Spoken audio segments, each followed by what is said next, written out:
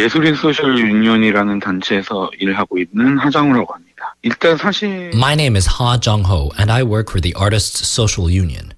Since the Lee Myung-bak administration, there have been allegations that the government has put support for certain art projects at a disadvantage and discriminated against artists because their work wasn't in line with the government's political stance. And the recent revelation of the cultural blacklist confirmed that the allegations are true. Main opposition Democratic Party representative Do Jong-hwan revealed the existence of this blacklist for artists during the parliamentary audit a few months ago. Hanguk-ilbo also reported that the government had monitored nearly 9,000 artists on its blacklist. Later, it was also confirmed that it was Chung Hwa-dae's Education and Culture Office that had drawn up this list, and that the president's close aides, including former Chief of Staff Kim Ki-jun and major officials of the Cultural Ministry and Arts Council Korea, were involved in this incident as well.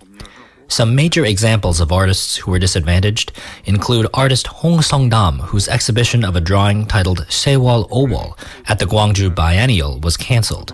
This work was a satire of President Park Geun-hye. Another example is how the production team of the documentary Diving Bell about the Sewol ferry disaster faced all kinds of disadvantages because the film was screened at the Busan International Film Festival. So we held a press conference about this at Gwanghwamun Plaza, and we're also carrying out a campaign to raise awareness of this issue by setting up a camp in the area. We're also taking legal actions and have referred the officials who drew up the blacklist to the special investigation team that's looking into the Chae Soon-sil scandal. If you want to share your daily voice with us, we'd love to hear your suggestions. You can email them to efmthismorning@gmail.com. You can also follow us on Twitter and get in touch there. Tweet at EFM This Morning.